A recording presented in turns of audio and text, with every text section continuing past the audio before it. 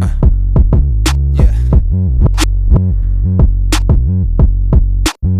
Yeah. Wow. Look, I got a few things that I wanna do. Get the bag, get the cash to the crew. And fly to France with a yes, parlez-vous. Don't roll with chickens, but I'm trying to buy a coupe with a loop. Walk into a session like the Coliseum. All right, welcome in to episode 2 of Touching Gloves. We're a little light staffed this evening. However, we wanted to come to you with a post-fight breakdown and a look ahead to some of the stuff that we're excited about, touch on some of the stuff we got wrong, and of course, really pat ourselves on the backs for the few things we got right. I'm joined today by Critter and the coach. Boys, how you doing?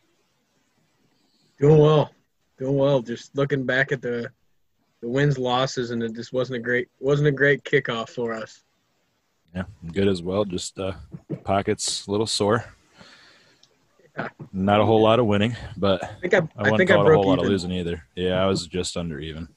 Broke even, but Still an L. Not exciting. Yeah, anybody looking back at my record would certainly assume that I didn't make any money, but believe it or not, I only threw in one card this weekend, and I ended up about quadrupling my money on that card. So I'm feeling pretty good about that. However, the picks, well, that's why you don't look back. You only look forward. So, yeah. Anyways, let's go ahead and let's jump into the first fight. The fight that I was most excited about, the fighter, I guess, that I was most excited about on this card. And that's the guy that we all kind of knew coming in that we were excited about. I know, Coach, you were absolutely glowing about this guy. And that's Khamzat Chimaev. I mean, he just straight dominated the fight. He came in, looked incredible, didn't give Rhys McKee a chance. And, Coach, what did you think? I thought he looked better than I expected he would. He literally went right at Rhys, picked him up, carried him to his corner, and then took him down. And I don't know how else you could feel defeated until someone does that at the beginning of a fight. Like, he doesn't even try to hide much of his shots or his bull rush or takedown. He just comes out and does it right away. And the other guy, Rhys knew it was coming. I saw him do it to a guy who, John Phillips at 185 isn't a world beater by any means, but he's a knockout guy. 15 pounds higher than the weight class Chimaev fights at. And he manhandled him. So I knew coming into this kid had no chance. You hate to see a guy get his first UFC fight on short notice against a guy like that who literally fought 10 days beforehand and told and actually today Dana White said Chimaev wants a fight in August and we're going to get him a fight in August. And I think the 170 class definitely has to look out. I don't know if this translates directly to 185 with some of the bigger fighters, but 170, man, this guy, I mean, he's competing top 10 tomorrow in my book. I don't see anybody the way he fights is just unbearable. I think it also hurts guys that he wants to fight so much that if he fights in August, that's going to be not a full camp for somebody else to prepare for a guy like that. So I think that, he continues to roll, climbs the ranks with ease. And I think he's competing for a title by the end of 2021. Like I said on the first show, he's too active for someone to get a full preparation, full camp on him. And he's just a fucking monster. So I don't know how you argue against that. Looked great on Saturday. Yeah, he blew away his expectations, which, like, Rhys's face was just blood red the whole time when he was on the ground, and he's like, I could fight right now. Like, he could literally go right back in the cage. What was he hit, like, twice in his last 2 fights total? He obviously didn't get hit once. 192 to 2. Yeah, 192 I was like, to 2. Averaging getting hit once per fight, that's – oh, man, yeah. I'll have to go ahead and double down with Brendan on that. By 2021, he's fighting for a belt. And, he just blew me away when I didn't think he could, but I'm glad I fit him in wherever I could on my DraftKings cards because it paid off even though he was pricey. Yeah. I mean, he was almost 10 grand, and I think he outscored everybody, but Jesse Ronson was the only other guy that scored anywhere near his amount. But, yeah, 124 is worth it, well worth it, highest score of the night. Yep. I was probably wrong by telling everybody not to take him because I underestimated him, like you said, but I told you not to take him at 9,800. Well worth the 10 grand you spent on him. A scary price tag. That's why I kind of was like shying away, but I think once the fights got closer and closer, I started putting more and more of them in. Right. Yeah, the juice definitely ended up being worth the squeeze there. Man, that's a lame thing to say, but it applies Take to it. Khamzat in this situation. And I know I'm kind of putting you boys on the spot here, but, personally, there's a lot of guys out there that I just don't see any way they're taking a fight against Chimaev right now. Is there anybody that you guys have in mind that you might think, would be an interesting matchup for him? I'm looking at the rankings now. He's already jumped up to number 20. So if you guys want, I can give you some of the guys in that maybe 16 to 23 range and see if anybody jumps out to you guys. Yeah, go ahead. I personally think that he needs one more fight outside the top 15. Not necessarily because I don't think he could beat a lot of the guys in the top 15. I just think it'd be in the UFC's best interest. So, you look, 16 is Jeff Neal, 17 Vicente Luque, which he's got a fight that we'll be talking about on the next pod. So he's probably not in the mix for August 15th unless he gets it done real quick. You got Donald Cowboy Cerrone, the vet, at 18. Tony Martin at 19. Is that Anthony? Is that Rocco? Anthony Rocco, yeah. And then down at 21, Gunnar Nelson. 24, Nico Price is an interesting one. James Krause, 25. And I think if you want to give him Salikov. If you want to give him a guy outside the top 15, you got to give him a guy like Gunnar Nelson, just another wrestler to see, because he's had two strikers in there, and they looked so out of the fight. But put a striker in there. Gunner's gone the distance with some guys. He's beaten some dudes. He's been in there with some dogs. I think we got to put him in there with a grappler just to see if his prowess is still as dominant as it is against strikers. And then if he beats that blueprint, I think we look at the top 15, and you look at a guy like Neil Magny, or you look at a knockout specialist, maybe the loser of Vicente Luque and Randy Brown, a big name striker, and just see if he can impose his will on them. And at this rate, I don't see him slowing down. I see him climbing the rankings. If you look at UFC's top 15, Pettis, Magny, Lawler, Luque. Mm-hmm. Nate Diaz is an interesting one too, as we start to think about it. And if this guy continues to fight on a monthly basis or as quick as he has, I think he's going to be a big draw. And I think Diaz, obviously, as we know, is a big draw.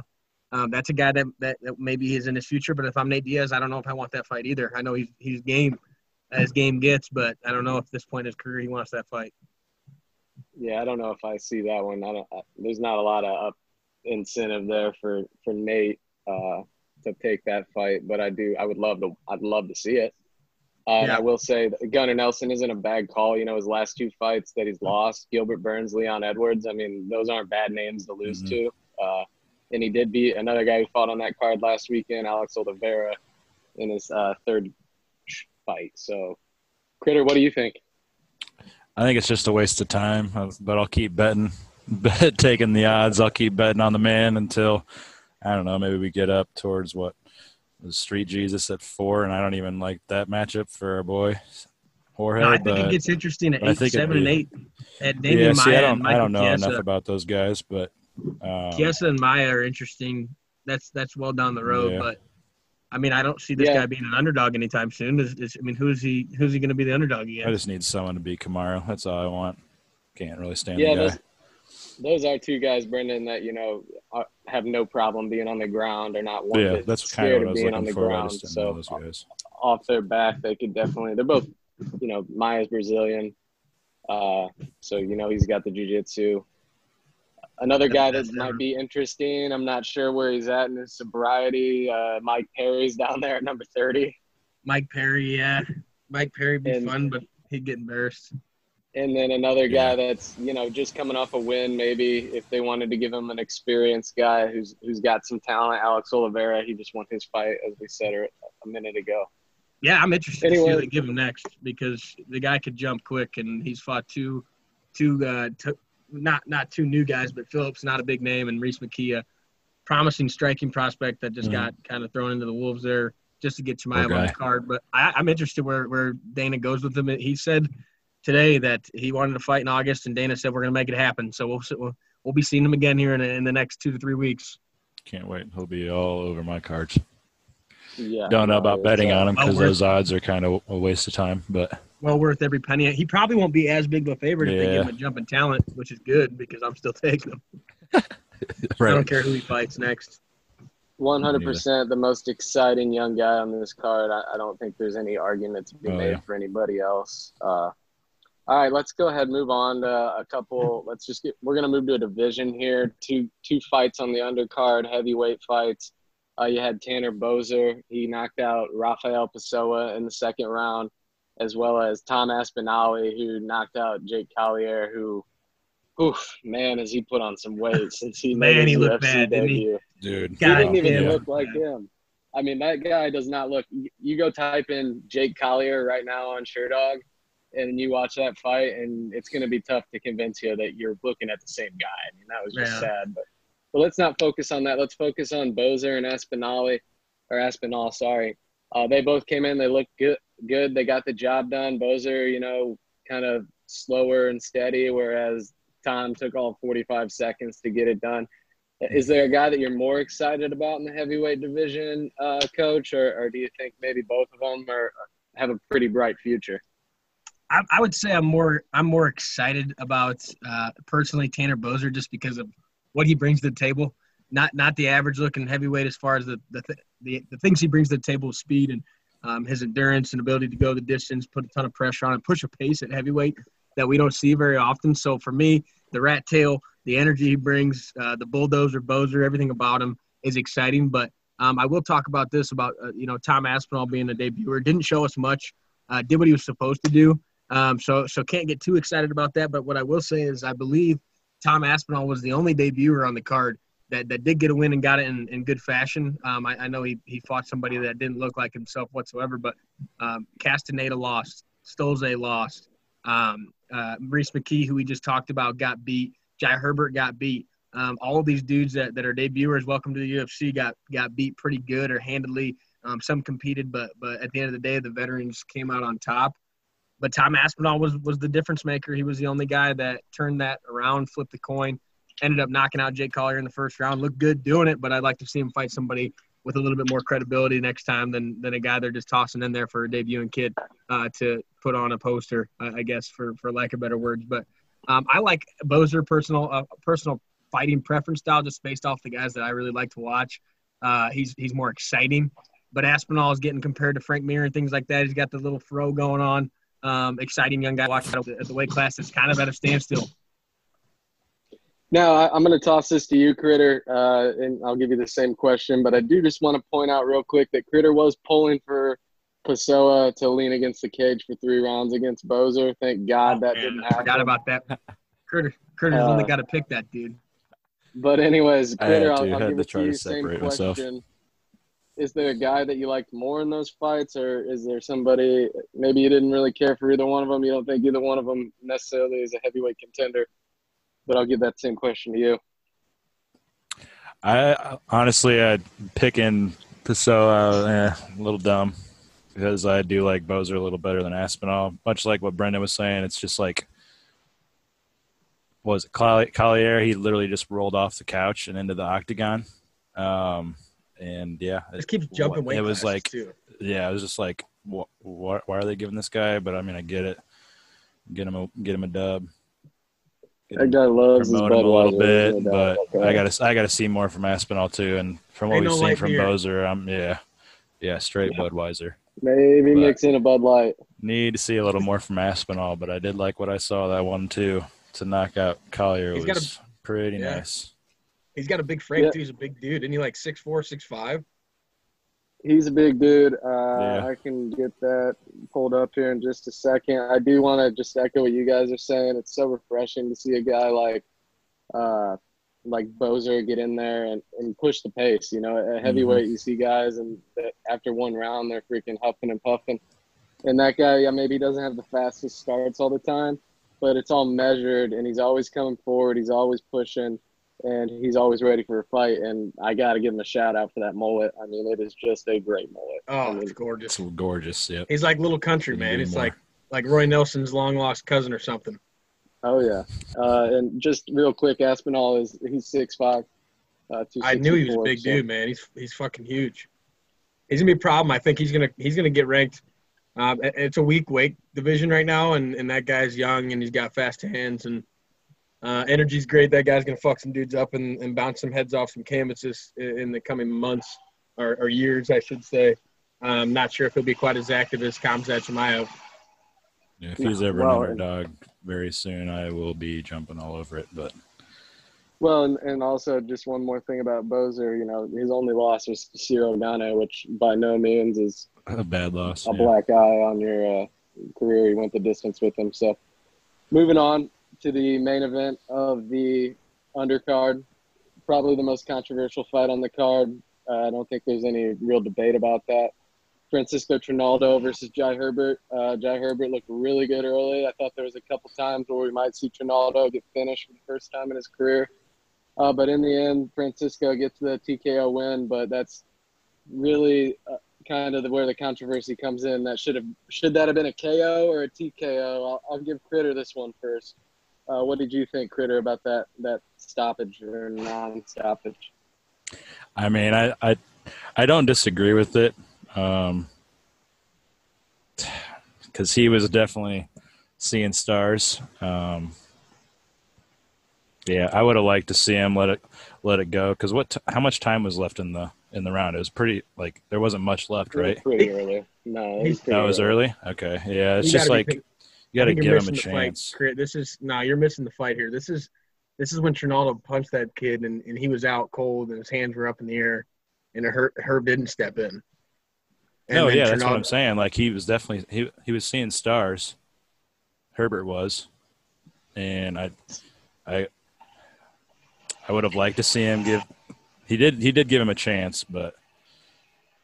So you would have. I wanted. Yeah, I was okay with the no stoppage. I think the announcers were pretty upset about it. Yeah, he Dan didn't call Hardy it earlier. Yeah, he was. Yeah, he was not. He was not happy about that, and. I mean, he was technically winning that fight, no, Herbert? For the most part, yeah. So that's probably why he gave him a little bit of leniency and tried to give him a chance to get up, because of how the fight was going. So I'm okay with how it was kind of a late stoppage, but yeah, he was seeing stars, so it had to be stopped one way or the other. But I see why you'd want to give him the benefit of the doubt, because he was doing pretty good that fight. But Brennan was guessing first round knockout. I was like, I can't do it. And it was a third round knockout the other way. I definitely after watching the face-offs the next day, Trinaldo just I was so flipped on that pick. Herbert looked intimidated, not really interested in being there, didn't know what to do, looked out of place at the face-off, and Trinaldo's coming in screaming in his face, flexing. He's been there. He's 41. Like we said, he'd never been knocked out. I like the kid to make some noise, and I saw that, and I honestly started to bet the other way. Wish we could, once we pick him, we pick him. But I flipped that one pretty quick, and then watching Herbert perform, I was like, okay, maybe the kid's got something here, and then he just got slept bad. I think Herb definitely needed to hop in. I think that you give those kind of things to proven veterans that have chins. Yeah, you want to protect the fighter. That kid's new. That's a vet that you saw Trinaldo pull off. Didn't want to continue punching him. The kid was out. I mean, if you watch, his hands up, but his eyes are open, but nobody's home. And then he takes about 4 or 5 more that I don't think he needed to take. I do think, if you're winning a fight, the referee might give you a little bit of benefit of the doubt. Obviously, reputation has a piece to play in that. Mm-hmm. But if you're winning a fight, I understand giving him a chance. But I think that should have been a KO, a walk away. Herb should have jumped in. Yeah, but that's a tough job, man. It's a tough job. It's a real tough job for those guys to know when a fighter. Mm-hmm. If you haven't seen him before, Herb has never seen that kid fight in the UFC. So I don't know. It could have been stopped a lot sooner. I understand a little bit of confusion, but at the end of the day, you protect the fighters. And that kid took about 3 to 4, right to the mouth that he probably didn't need to take. So I thought it could have been stopped earlier, but I understand the controversy and why maybe Herb would have let it go as long as it did. Yeah, I agree. Younger guy. If it's the other way around and you got Francisco Trinaldo kind of that got dropped there, Mm-hmm. I think maybe it's a little less controversial because he's never been finished before. Herb maybe gives him the benefit of the doubt, but you do want to protect the young guy. But at the same time, it's one of the toughest jobs in sports. And in that split second, I don't know that Dan Hardy was right to be screaming "stop the fight" from outside the ring. That certainly is a bad look for the UFC, in my opinion, just in general, to have I thought that a UFC employee screaming at the ref to stop the fight. It's just all around a bad look. I didn't think Herb handled it that well either, yelling back at him. He's got to be willing to just brush that off and kind of move on. But regardless, Herb Dean, one of the best in the game, one of the best to ever do it. Mm-hmm. And I'm going to give him the benefit of the doubt here and say, maybe he should have stopped that fight, but the dude's ref thousands of fights at this point, and for the most part, he's always gotten it right. So that's pretty much it. I'm still excited about Jai Herbert. I liked what I saw. I think he's got some work to do, but he had some power in those hands. He did rock Trinaldo once or twice. And for Francisco, obviously another win for him. Age doesn't seem to matter to this guy. He's 43 years old. He's still a fucking guy's tough. House. He's tough. And, I don't see any reason why he should stop now. So, all right, let's go ahead and roll. Let's roll right into the main card, unless you guys got anything else you wanted to touch on the undercard. I think I'm okay. All right, Critter, anything, or you good? No, but I will add on the Jai Herbert, that fight against Ronaldo kind of reminded me against his fight against Reese McKee. He was looking so good, and then next thing you know, Reese hit him, and he dropped like a sack of potatoes. Yeah, so I'm a little worried. I'm a little worried about Jai. I like his style, but I feel like he leaves himself open to basically giving up a fight that he is winning or should be winning. Easily. So I'm a little worried about that, but other than that, that's all I got for that. Yeah, it's tough to know. Kind of, I don't know a whole lot about Reese McKee. I don't know what his power looks like or anything. I don't really know. Right. I didn't see anything from Reese McKee. He's not bad. Yeah, he's not bad. It's just Herbert was definitely. I feel like he was doing pretty solid in that fight against Reese, and then the next thing you know, Reese dropped him. So all right. Only other thing from the prelims there that we can touch on is just Movsar Walev is quietly 13-0. I mean, that fight was good. He fought it out. Never got tired. Grundy really gave it his all, but he's a one-trick pony, kind of throwing wild bombs and takedowns early. Got tired. Walev looked good the whole 15. Deserved to win by decision. I don't know if he's going to make real noise at featherweight or not, but he's 13-0, so that's got to say something about the guy. Looked good. I don't know if he's ready to fight. He's going to have to fight ranked guys eventually, but at 13-0, I think he's got a couple losses coming his way. Yep. No, I agree. Russians are tough sons of bitches, though, man. Yep, no doubt about that, and definitely worth the shout out. That's my bad on missing that. Yeah, 13-0 is nothing to sneeze at when you're locking yourself in a cage with another man. All right, so rolling into the main card, I don't really necessarily want to talk about these. Alex Oliveira, nice impressive performance, 3-round decision, looked good. He hadn't looked great in his last couple of fights. Thought he looked good that night. And Paul Bear Jew Craig wins first round submission. I think pretty much all of us were on the Bear Jew on that one. Mm-hmm. But I don't know. Personally, Carlos Esparza, I thought that fight could have gone either way. God, we almost got that draw. Yeah, Coach, you were sitting, $15 to win $5,000 or something like that? Yeah, we needed a draw out of Esparza Rodriguez and a win by Whitaker, and we got one of the two. And god damn, that was close to a draw. Yeah, and if you look at Rodriguez, she was win draw if I'm not mistaken, or win draw win. So this would have been draw. Both ground girls that she drew with, I think it was. I mean, shoot, I would have scored it a draw, but I bet on the draw. So I don't know. Striking wise, Esparza won. Takedown wise, she won. So at the end of the day, I don't know if her strikes did as much damage on the face at face value. She landed more. She took her down. Obviously more. She won the fight. Would have hit big on the draw, but yeah, just another. The Cookie Monster keeps on fighting she's gatekeeping 115 hard. Was the first champ of the division and is going to continue to be a top 5 gatekeeper for as long as I can think of, because all these young girls, man, they get to Carla and I've seen Carla get her head beat in by the likes of Joanna and some other people that have beat her up. But when you think a young striker's coming in to make some noise at the women's strawweight division, there's Cookie Monsters just stopping them in their tracks, taking them down, and just proving a seasoned veteran. So that fight, yeah, man, I was hoping for a draw, but Carlo won, and credit, got to give credit where credit's due. But Paul Craig, man, touching on the weigh-ins or the face-offs, he walked up to Antigulov and got in his face, laughing at him, and then grabbed the man's hat and turned it sideways and really pissed him off, and then went out there and subbed him in the first round. So Paul Craig, is Paul Craig going to get ranked at some point at 205? The guy's, 15-2 now? His 2 losses. 13-4. What's that? He's 13-4, but yeah, 13-4. It's a light division, in terms of the guys that are at the top. There's not a ton of guys up there that I love. So why not put him kind of in the mix there? There's about 5-6 guys. Gustafsson, yeah, we're about to get to that. I think he could beat some of those guys. Volkan Ozdemir is a guy that I think is meh at best. Not a big Ozdemir guy. Johnny Walker's at 13. I could certainly see – I love Johnny Walker, but I could certainly see the Bear Jew taking Johnny Walker out. Well, Johnny Walker and Ryan Spann are slated to fight, so the bottom of that weight class is they're going to be balling it out here soon. And I think Magomed Ankalaev has a fight too, but I can't remember who it's against. Magomed Ankalaev is set to fight Jan Kutalaba on the DC Stipe card. So that's a 20 versus 19 matchup there.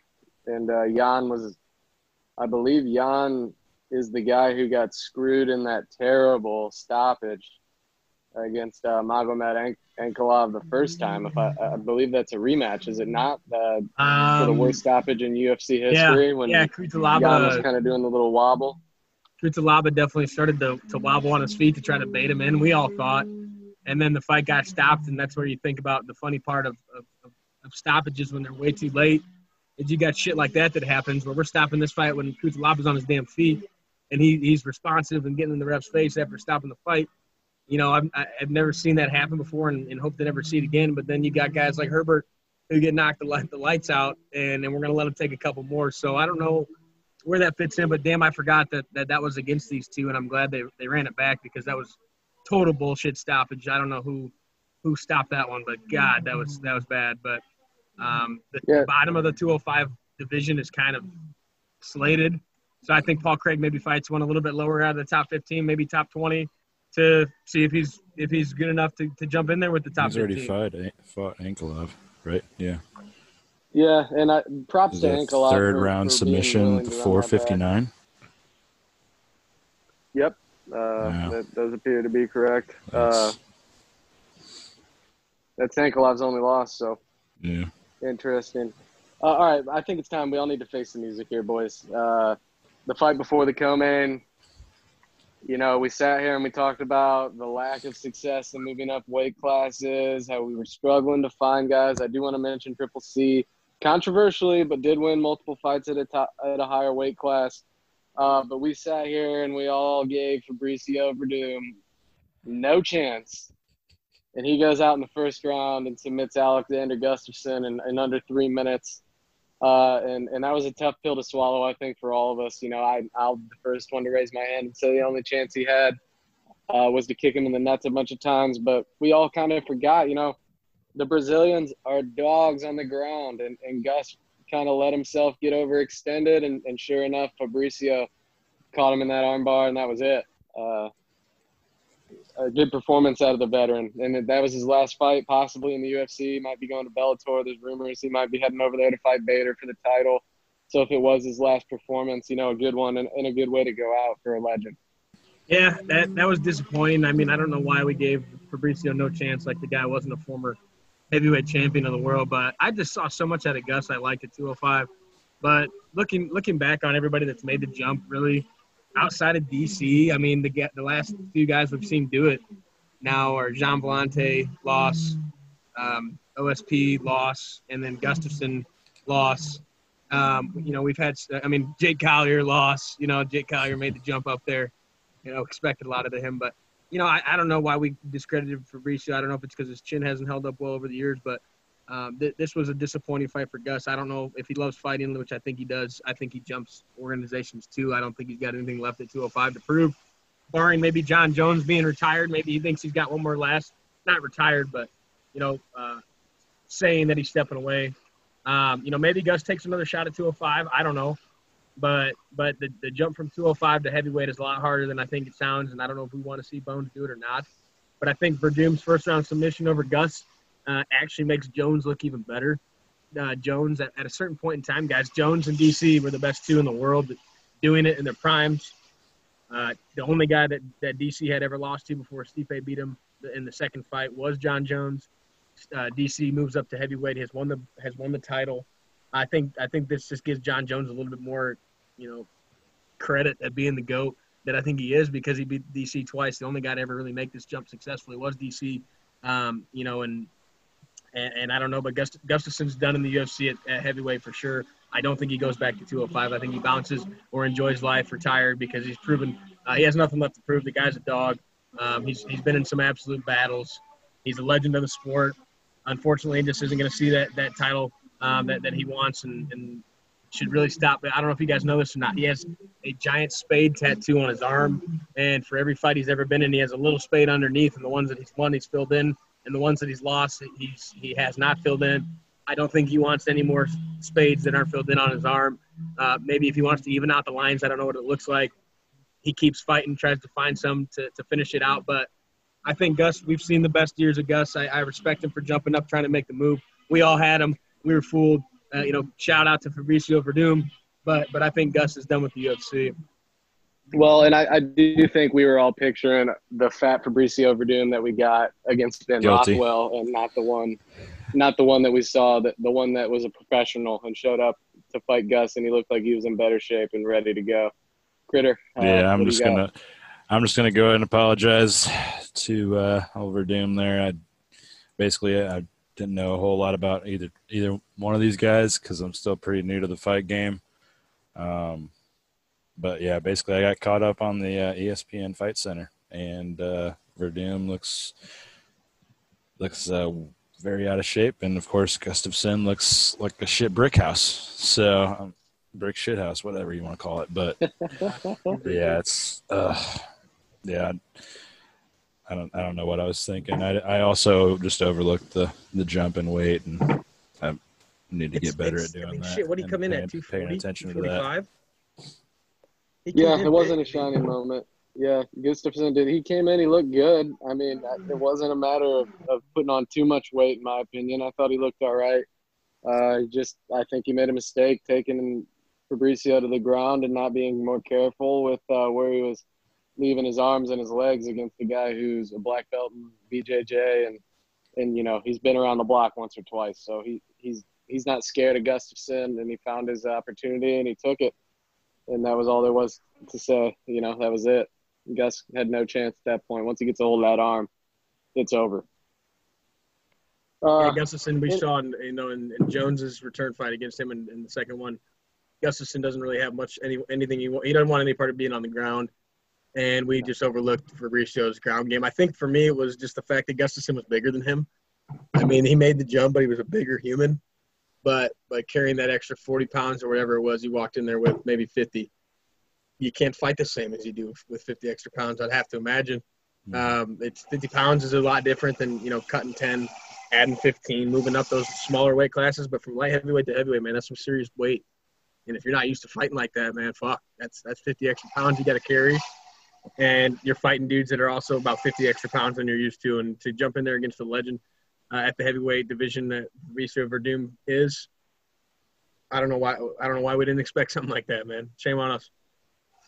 Yeah, no doubt. And I do think maybe one thing I'd like to bring up is, does that – I know we're talking about different levels here, but, they did go toe-to-toe. Some would argue that maybe Gus won the first fight. Watching Gus and how not good he looked in that fight, does that give you any concern for John Jones if he ever decided to make the move to heavyweight? Are you even a little bit concerned that maybe he kind of falls into the same trap? Like you said, Brendan, it's an extra 40 pounds he's going to be carrying into the ring. He's fighting probably a dude that's going to be bigger than him in terms of weight. any reason to be concerned if John ever decides to make that jump, or do you still think he's just too good and too experienced to have a problem? I mean, we were talking about John Jones fighting fucking Francis Ngannou at one point. And to tell you I wasn't worried about that, I mean, I'd be lying to your face. I think John Jones is the best to ever do it. I think he's had a really shitty, he's made some poor choices, and that's kind of robbed himself and us fans of his whole career. We could have seen more. But I think at this point, if John's talking about going up and fighting Francis, which I think he would do it, I think it's almost a lose-lose for John. I think if he wins, he's not the title. If Francis was the champ, I think, yeah, absolutely. I mean, that's the guy you got to fight to do what DC did, essentially, even though DC never beat John. For the 205 belt, he technically had the official belt when John was suspended or gone and for whatever reason, whatever time. But I think John has to go get the heavyweight title in his mind at some point just to put to bed. I know he says he's got nothing left to prove over DC. I think that this is something that DC has on him that maybe he wouldn't admit to, but I think that he knows it and he feels it. I see John Jones at some point fighting heavyweight if they figure out how to pay the man. But I don't know. It's obviously reason for concern. I'm concerned about any man that steps in the cage with the Predator. I mean, that fucking guy throws absolute missiles, and they don't slow down. I have never seen him slow down outside of getting handled by Stipe. I don't think that's the fight to make. I think John has to fight for the belt. I think if he wants to wait for Francis to get it, that sells maybe the most pay-per-views of all time. But I think that John has to have a little bit of concern. But if DC can do it at this point in my life, I'm willing to say if DC can do it, I think John can do it a little bit better. Yeah. I don't. Being new, I haven't watched a whole lot of John Jones fights, but I don't see at least the two out of the top three. I see him having some troubles with. I mean, what's crazy for me though is Francis and Ngannou would be that would sell so much, and I think I would take Francis, but I would never pick against John. That would never happen. I know, so you can mark me down for John Jones, but I'm going Francis with that. I always thought the same thing. I was thinking about Gus being a striker that he is. Gus can fucking maul. He is the mauler, the guy through hands. He's got great technical boxing. He's been very good throughout his career. Fighting a guy who doesn't have a chin, known for his ground game, but he was the same size. I thought that would play a part. And that's kind of why I was leaning towards Gus so heavily, is because they're the same size humans. I've always had that, my hat on the ring of the side of Jones has a bigger reach than all the heavyweights. He's as big, if not bigger, of a human being than they are. And I always had that in Jones's court, and that kind of backfired watching Gus get beat so quickly against Vi Kavala.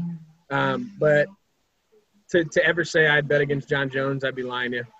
I'd never pick against him. I think he can do it. He's got to do it soon. The time's running out. I think the guy's still in incredible shape. He's still training, but he's got to do it soon. He can't wait too long. Yeah, I think he could just get technical with it, and just it might go to a decision, but they'll just find a way to outscore him. Yeah, that's kind of been his route. Yeah, exactly, based on the last couple. I mean, Floyd Mayweather started to make a change at some point in his career that if I can't be hit, I can't lose. Yep, John's pretty good at not getting hit significantly, and if he can get away from these guys and just be smarter, let them punch themselves out, then he outpoints them, and he's just a smarter fighter than all these other guys, man. I mean, and he is the actual quote of they're all playing checkers, he's playing chess. I mean, the guy's trying to win fights. I don't think he needs to finish anybody else. The guy went through the ringer when he was in his 20s and beat all the dogs by vicious fashion. All he's got to do now is keep winning, solidify himself. The guy's never really lost a fight professionally. He's got the DQ on his record, but he's never been beat, and I don't see it happening anytime soon, but I think he's got a little bit left on a legacy to leave, and I think he makes the jump to heavyweight and fights just the same as he does at light heavyweight, and his brothers are huge human beings too in the NFL, man. I think that he can hold that weight a little bit. I think he's learned a thing or two from those guys and probably wrestling those dudes growing up. I think John can carry the weight. I think he's got to prove it, but he's got to start somewhere. I think it happens within the next couple of years. So speaking of one of those dogs that John Jones fought in his early 20s, the co-main event, and I don't have a ton for this, but I do want to touch on it because two legends. I mean, just absolute legends of the MMA community. Mauricio Shogun Hua picks up the decision win in the trilogy fight against Lil Nog. Lil Nog, after the fight, announces he's going to join his brother in retirement. Not the most exciting fight on the card by any means, but props to the UFC for, tossing these guys a bone and giving them a shot on a bigger card than probably anything that they've really gotten a fight on. Mauricio is probably going to fight a couple more times. I don't really know what he's got left to prove. To me, his legacy's solidified, but hats off to him for continuing to fight and continuing to find ways to win. I don't know if you guys have anything to add to that. No, I don't have anything to add. It was good to see. I mean, just kind of give him a little send off. I don't know. I mean, did Shogun say he's done yet? I think I would say Shogun's riding the Glover train, man. Yeah. As long as Glover Teixeira keeps kicking ass, Shogun's going to keep fighting, man. That guy, he needs to be done. I think this fight was the way you should go, as Little Nog did. When you get that old, man, don't jump in there with a 25-year-old or 26-year-old prospect. No. Fedor Emelianenko just got his ass beat in Bellator or one of these other – the guy should be done. When you're that old and you've proven so much and you've been in so many wars – everybody gets punch drunk at some point. You lose a step, you lose some fast twitch muscle fiber. I think Shogun is going to fight a couple too many fights. I don't think he's got the longevity that Glover's been able to put out. Glover's still fighting top ranked dudes at 205 and is honestly in the argument for a title shot. I don't think Shogun's got anything left in the tank as far as a title run. I think he could hang it up on this trilogy win. I don't know why they fought again, but I think they did because the fans, we love to see that kind of stuff, the older guys getting back out there. But also, like I said, for Little Nog, why jump in there with somebody that's probably going to beat the piss out of you? Jump in there with a guy that you guys are, old friends, old enemies, whatever the case may be. But jump back in there, give the fans what they want. You're not going to get beat to a pulp. You've got mutual respect. You don't want to get yourself in there with somebody who is looking to prove themselves against a big name, which you used to be, and keep fighting off that name ego that you had.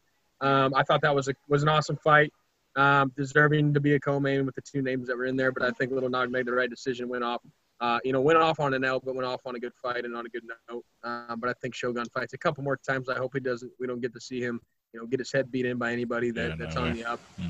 But give him a couple guys mid-pack that have been around that are maybe a little bit younger, but let him fight his last couple, whatever he's got. I don't know if he's got anything left on his contract or not. But definitely don't want to see that guy jump in there with somebody that's going to take his head off. He's had too good of a career and he's too big of a name to see just have something like that happen to him. So good fight, awesome thing to do. I think the guy's made the right decision running it back. Yeah, and his next fight will be his 40th professional MMA fight. And he had a pretty long career in kickboxing before that, I'm pretty sure. So he's been around the block for many, many years. He's taken a lot of headshots.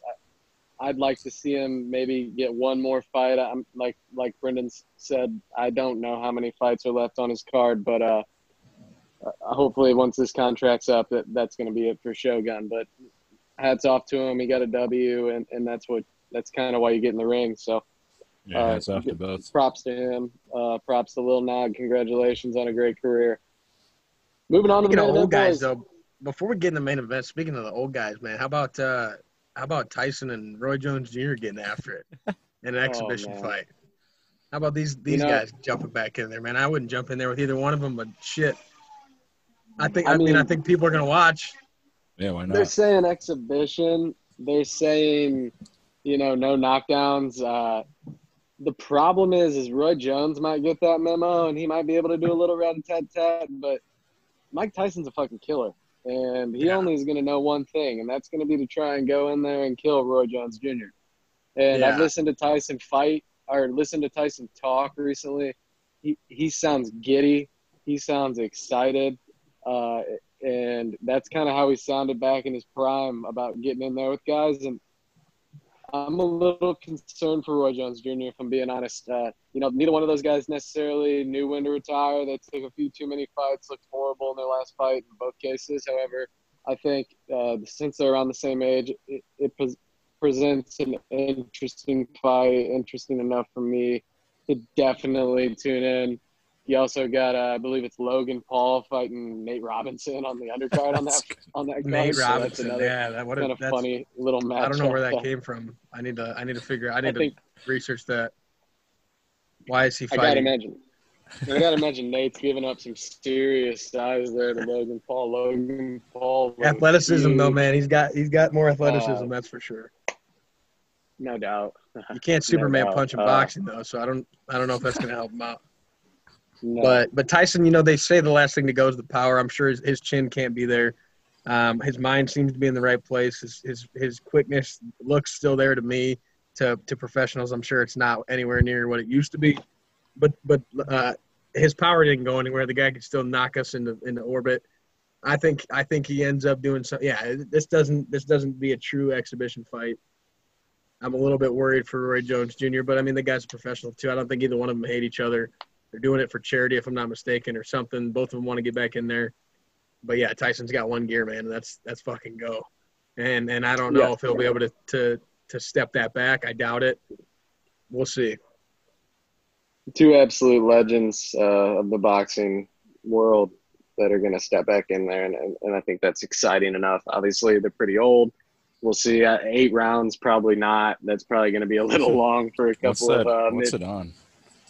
I believe it's is it going to be a YouTube pay-per-view, or I'm not even actually sure what the I don't know. Let me check. We got what fucking the pay-per-view computers. is. So. Yeah, well, you guys check on that. I'll go ahead and set this next one up here. Yeah, go ahead. Main event: Darren Till, Robert Whitaker. Whitaker wins by unanimous decision, 48-47. I thought that, you know, last week when we talked, I heard a couple of you guys didn't sound like, and I know a couple of them aren't here this week, but a couple of you guys didn't sound like you were too convinced that Darren Till even had done anything to deserve this fight. I personally thought Till was pretty good, and I thought he looked better than I think you guys were thinking he might in that fight. He had his moments. Certainly in the first round, he rocked Robert, but Robbie definitely bounced back and looked really good after a pretty bad performance against Izzy to pick up that decision win. He looked sharp. He added some different things that I hadn't necessarily seen from him in that last fight. And overall, you know, he picks up the win. He puts himself right back in the conversation for a big fight. I think maybe Cannonier would be the perfect fight for him. Although if I'm Cannonier, I'm waiting for the winner of Izzy versus Costa. Yeah, I think just real quick that pay-per-view says can be streamed through cable, satellite, and Triller. No, I don't know what Triller is, but yeah, the main event was good. Not maybe as exciting as the fans might have wanted, but those are two world-class dudes. I mean, when you talk about when you get in the top 5, to expect an absolute banger is selfish out of us. Those guys are way too good. Typically, they have way too much respect for each other. They're not fighting any slouches. Sometimes we get wars like we saw with Poirier and Hooker, and we see some wars. These guys are too smart for that. They went in, they had a great fight. Robert won. I don't think either one of them maybe at this point ever finds that belt back at 185. I'm happy saying that I think, you know, I think there's guys that are on a different level. I think the 185 belt right now, the title fight is those two guys are better than both. But I think it was a good fight. Robert Whitaker solidified himself up there. I think Robert, you know, he might get another shot. I bet he will. At some point, I think you're right on when you say the Killer Gorilla should be waiting and not fighting. I think they might give the Killer Gorilla Bobby Knuckles and square them up before they do anything with the title fight, just to see if Robert can get that rematch. They gave Yoel 2 rematches against Bobby Knuckles. I think Whitaker is hungry for that. I don't know if he wins it. I don't even know who has it after we see the title fight. But I think they might throw the Killer Gorilla in there with Bobby Knuckles, and we see who comes out there. And I think that guy's waiting for the winner of Costa versus Izzy. Yeah, well, if that happens again, I'll take Whitaker. He took down one gorilla, he'll take down the next one. That's true. I guess that's tough. That's a tough look gorilla killer for Cannonier. He's the Killer Gorilla though. Till's just the that's true. line. That's fair. Yeah. But yeah, I liked what I saw from Till. I didn't like his. I never really noticed it, but that arm tat, it was hard. I mean, it was hard to look at. Who is that, by the way, on his arm? Is that his wife? I don't know. I've Yeah, been it talking just- about it it. just It looked doesn't weird. look good. It just looks bad, yeah. I don't like it. And Yeah, of course, the not a way good they look. had it on the TV, like promoting it and all that. Of course, he had his left side pointing out, and I'm like, can we switch sides here? Because that Yeah. arm tat is killing me. But yeah, I mean, I liked what I saw from Till, and I think Izzy even tweeted out during the fight that he still would like to fight Till. Now, who knows if and when that would ever happen? But, Izzy wants to run through everybody. That's why they fought Romero yeah, first, yeah. just to get him before he's too old. That tattoo, by the way, is Paige Van Zandt. So, On Darren Till? yes. What the fuck? How do I'm we looking not at know it that? right now. I mean, it's Why not does an he have exact that? replica. But yeah, he's got a big fat tattoo on his left arm, and that is Paige Van Zandt. Man, if I would have known that, I would have not. Well, I wasn't gonna go to Till. Much like I can't remember which other one. I think it was Correa. I also followed Brad's suit because he went first on the picks. And it swayed my opinion. And if I would have known that was Paige, I would have probably gone elsewhere. And I also didn't see it until fighting. I was like, oh god, this isn't gonna go well. I'm not okay with that, not knowing. And Darren Till's next fight, personally, for me, the winner of Derek Brunson versus Edmund Shabazian would be a good one, I think. I don't personally give Brunson much of a chance in that fight. We'll talk more about that later this week, but I think that's maybe the next fight, although I don't know if you're the UFC, if you want to pit two younger stars against each other. Would you guys did you guys notice Darren Till, usually walks out to Sweet Caroline, but he did say, that's for the fans, and that's why he walked out in silence, because there was no fans there. So yeah, I didn't even see the walk. I don't think I saw the walkout. I might have been not paying attention or something, but yeah. I thought it was an interesting statement, and it was kind of cool. He walks out quiet, and when they asked him, they said, Sweet Caroline's for the fans. He loves getting the fans involved. He knows everybody's going to sing along. It is a banger. So he decided to walk out silent, and he will continue to do so until there are fans back in the stadium, is what he said. So the tattoo is not Paige Van Zandt. Okay. He denies that it's Paige Van Zandt. Hold on a sec. It's loud as fuck. I'm looking at it right here, and it says, yeah, no, maybe it's not. I don't know. Yeah, whatever. Oh, it's a better his story. Girl. He says it's his girl. It was a surprise for his birthday. He said he doesn't know what he was thinking, but he's going to do something different. Tattoos her face. He said, this is my tattoo. It's not Paige Van Zandt. I don't even know who that is, he said. And I don't know when this is. A couple years ago, 3 years ago. No, I don't believe him. So if she's pissing me off, I just go to the gym and let some guys punch her or punch me. I don't know, fucking weird, but it looks like Paige Van Zandt, man. That's a little creepy violent. tattoo. That's a creepy fucking tattoo for Darren Till. But yeah, look good. Tough He tat. looked good, I don't yeah. know. Hey, one of the guys that I think has done better overall, moving up in weight. And Who's next for maybe Till? I mean, maybe, like I said, Brunson, Shabazian, but if Shabazian wins that fight, I don't know that you want to put those two guys in there against each other. Maybe a guy like Uriah Hall or Ian Heinisch. Those would be interesting matchups for Darren Till, maybe Marvin Vettori even. Or if they wanted to give him somebody maybe a little lower, maybe a Brad Tavares or an Eric Anders. But What about Jack Hermanson, man? He just beat Kelvin. Yeah, but why would Jack Hermanson take that fight? If I'm Jack Hermanson, I'm looking at maybe I want Robert Whittaker if I'm Jack Hermanson. Yeah. That'd be an who knows? interesting fight. Maybe Darren Till fights the winner of Brunson Shabazian or the loser of Brunson Shabazian. Those guys are on the up at 180. Or I guess Edmund's more on the up. Brunson's kind of been around, but that's an interesting fight to make.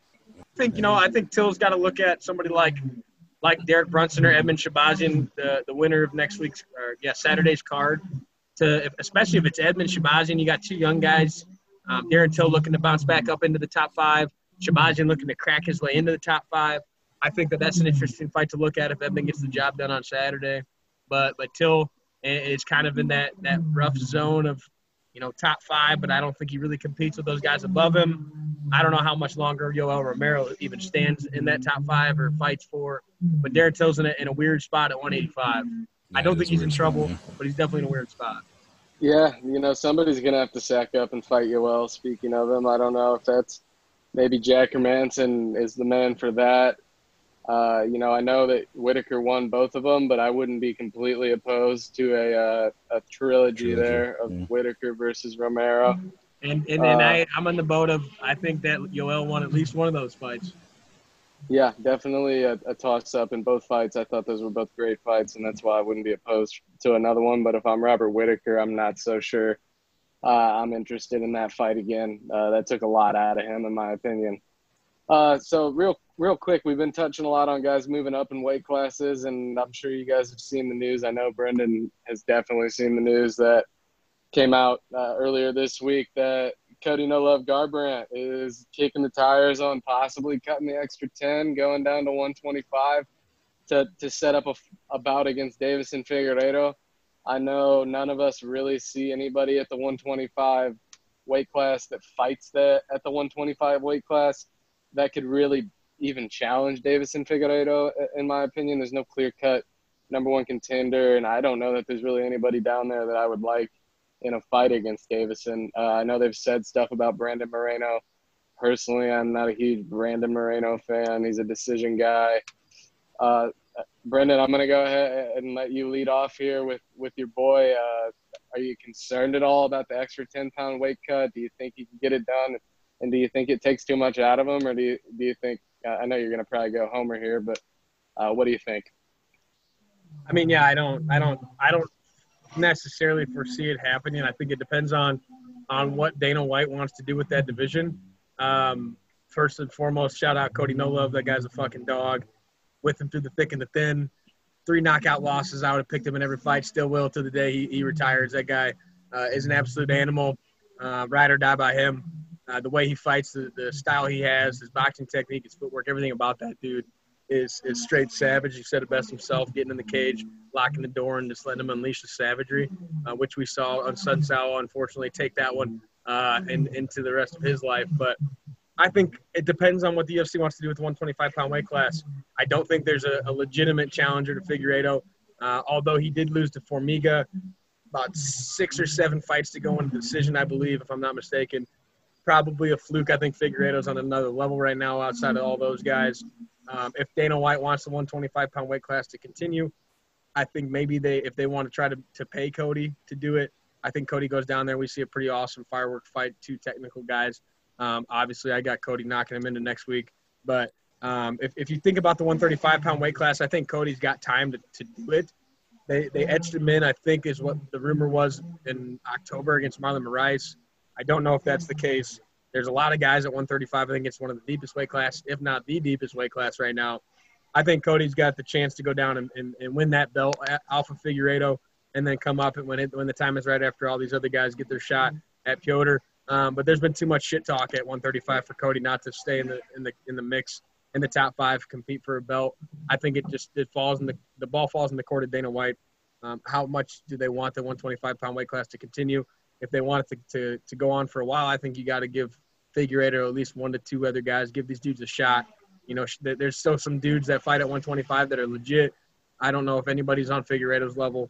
If they want to end Figueiredo's reign before it even starts, then yeah, toss Cody down there for a fight just to keep him ready against the top fighters in the UFC. While the 135-pound weight class is kind of caught up in the mix of, is Aljo going to get the next shot? Who's really going to get that next title shot? I don't know at this point. There's a lot of names in that mix. I think it doesn't hurt Cody to go down, stay fresh, stay hot against a world-class striker, and go just take another belt home. Get the taste of gold back and then go win it back in the weight class that he did years ago, a couple of years back. And I want Critter's take on this, but I do want to just jump in real quick and say, to me, it's a no-brainer at 135. It's got to be Aljo next. The guy probably should have been in that fight against Piotr Yang for the belt instead of Aldo anyway. So that's the guy I would definitely tap It's next. fucking Yan. Yang, he's not Asian. Piotr Yang? I don't think so, bub. Whatever it is. Brendan, when I first started in this, I think one of my first fights I watched was the Garbrandt card against holy crap, the dude that knocked him out twice. TJ Dillashaw. Thank you. Yeah, Fucking sorry. TJ's TJ. steroid to Shaw. Yeah, So yeah, I mean, cheater. I got introduced to him in a bad way, so it left a bad taste in my mouth because I followed you down there, but I also followed you down there with his last fight, and boy did it pay off. So, I mean, I'm rooting for the kid. I mean, I see why Brendan likes him so much. He's easy to root for. But I mean, I'm just gonna let Brendan's analysis on it, and I'm just gonna say I'm just following Brendan on that. I'll that make take, anybody a believer in Cody. Yeah. I'll make anybody a believer Made in one Cody. out of me. So He his last fight, he literally punched the dude off his feet. I don't know why you got any reason to doubt him now. If you're looking forward and not backwards, I mean, based off what he's done for me lately, finished the sunset for the first time in probably 8 years. I don't know, but his head hit the ground before his feet did. So I think Cody made a statement in his return back, and I don't think it was Figueiredo pretty. really. Figueiredo's a scary dude. I think he'd struggle to hit somebody like Cody. Shit happens. It's a fight. 10 extra pounds of that low of weight. I don't know how he carries it. But he's one of the fastest dudes, probably the fastest guy in MMA. Might have the best technical boxing in the whole UFC. I don't think a lot of these guys pose too much of a problem if Cody can stay on his feet or get back to his feet. And I think he's got the power to take anybody's heads off 135 and lower. So I definitely think Cody could be a two belt champ. And maybe we see him fight Triple C sometime down the road. If Triple C gets that shot at Volkanovski, maybe Cody Garbrandt goes on a little bit of a tear at 125 and 135, which I 100% think he's going to. And then maybe Triple C finds a little bit of interest in that fight and comes back for a really, really big super fight against wrestler Striker. Yeah, I mean, I think the only concern that you would have for Cody against Deiveson Figueiredo is Figueiredo does have some power, and the extra 10 pounds, you never know how that's going to affect the guy. Cody has been known to get into some brawls, and he has been knocked out a couple of times. So you do wonder with an extra 10 pounds if maybe Figueiredo he definitely has the power to knock somebody out. So maybe he has a chance, but I would also favor Cody No Love Garbrandt in a fight against anybody in the 125 weight class, even if, even if Triple C was still the champion, just because of size and power. But there's really only one more thing that I have on the docket today, boys, and that's the recently announced title fight at the 155 weight class. Khabib is going to go ahead and fight Justin Gaethje on September 19th. We don't need to necessarily get into a breakdown right now. I just kind of want to get you guys' reactions. Were you surprised that Khabib is ready to take this fight so quickly with the passing of his dad, or are you kind of, I guess some people would say maybe the best way for him to grieve is to get back in there and beat the fuck out of somebody. So what are your guys' thoughts on that fight? It's actually October 24th, Brad. Oh, is it the 24th? Yeah, that's what I saw too. October 24th. Okay, I'm looking at the wrong website then, so that's my bad. Thanks for the correction on that. Regardless, that gives him a little more time to grieve then, an extra month. But, that's the loss of not only his dad, but his coach, his best friend, the guy who got him into MMA, the guy who's pushed him so hard. I can't imagine what he's going through right now. Hearts out to Khabib, of course. But I was definitely a little surprised to see that he was going to sign that fight. But I'm excited. I'm definitely excited. Yeah, I'm excited too. I think, obviously, like you said, condolences to the Nurmagomedov family. And it wasn't just Khabib that his father meant a lot to, but a lot of other fighters, especially over in Russia. Yeah. Really, even guys like Conor McGregor. Yep. Even guys like, Conor McGregor, who has had rivalries with Khabib, and other guys, everybody pays their respects. And there's a point in time where the shit talking stops and everybody can kind of tip the cap and understand that there's bigger things to life. But, guys, I liked Gaethje before the passing of Khabib's father. I think Gaethje has looked really good. Just listening to another podcast of, Rogan's and just the where Gaethje's mind's at and what he wants to do and what he wants to accomplish. I think we saw that change in his fighting game. I think Gaethje, I liked him beforehand. I think that it's a very interesting matchup. I know Gaethje has been quoted in saying, he's more of a defensive wrestler and he does show a lot of wrestling. So if he can keep it on the mat or keep it on the feet, I think he has a little bit of a striker's advantage. I know he can take a shot, but I think Khabib can take one too. I think Khabib throws wild shots. I think Gaethje's a little bit crisper on the feet. I think it all depends on where it stays. But my God, is that going to be an exciting fight? That'll be a hyped up fight. Those guys are absolute animals. Khabib's never lost. Gaethje's been in just a freaking highlight reel since he's been in the UFC. Has kind of turned a corner, and I like Gaethje there. I think Gaethje makes something happen, and I think there's a new champ at 155. Yeah, Get a bonus pick out of the guy. Yeah, you'll know where I stand on October 24th.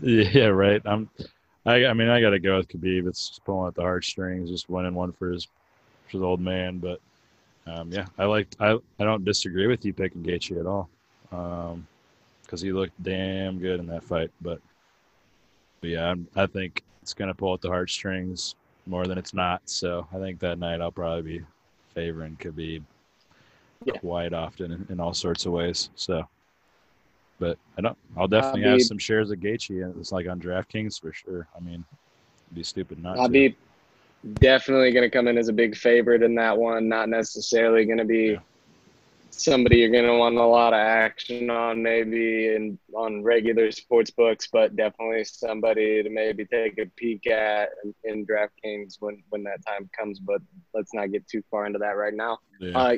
Guys, that's about all I had for this episode. Is there anything else you guys wanted to touch on before we get out of here?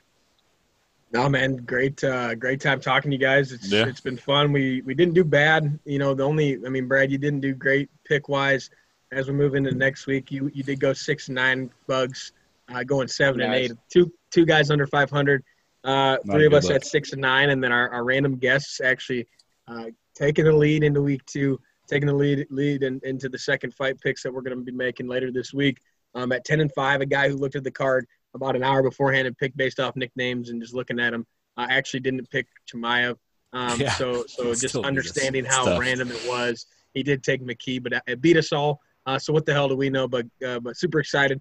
Awesome card we watched last week, and looking forward to another awesome one coming up this week with Shabazian versus Brunson. Yeah, looking forward to working with you guys and keep rolling with all this, and we get better and better. Picks may stay the same, but that's the fighting game. But everybody's got a game plan until they get punched in the mouth. Yeah. Another shout out to Mike. Right. Fucking Iron Mike, baby. All right, and that will do it for us here on Touching Gloves episode 2. I am Brad, joined by the coach and Critter.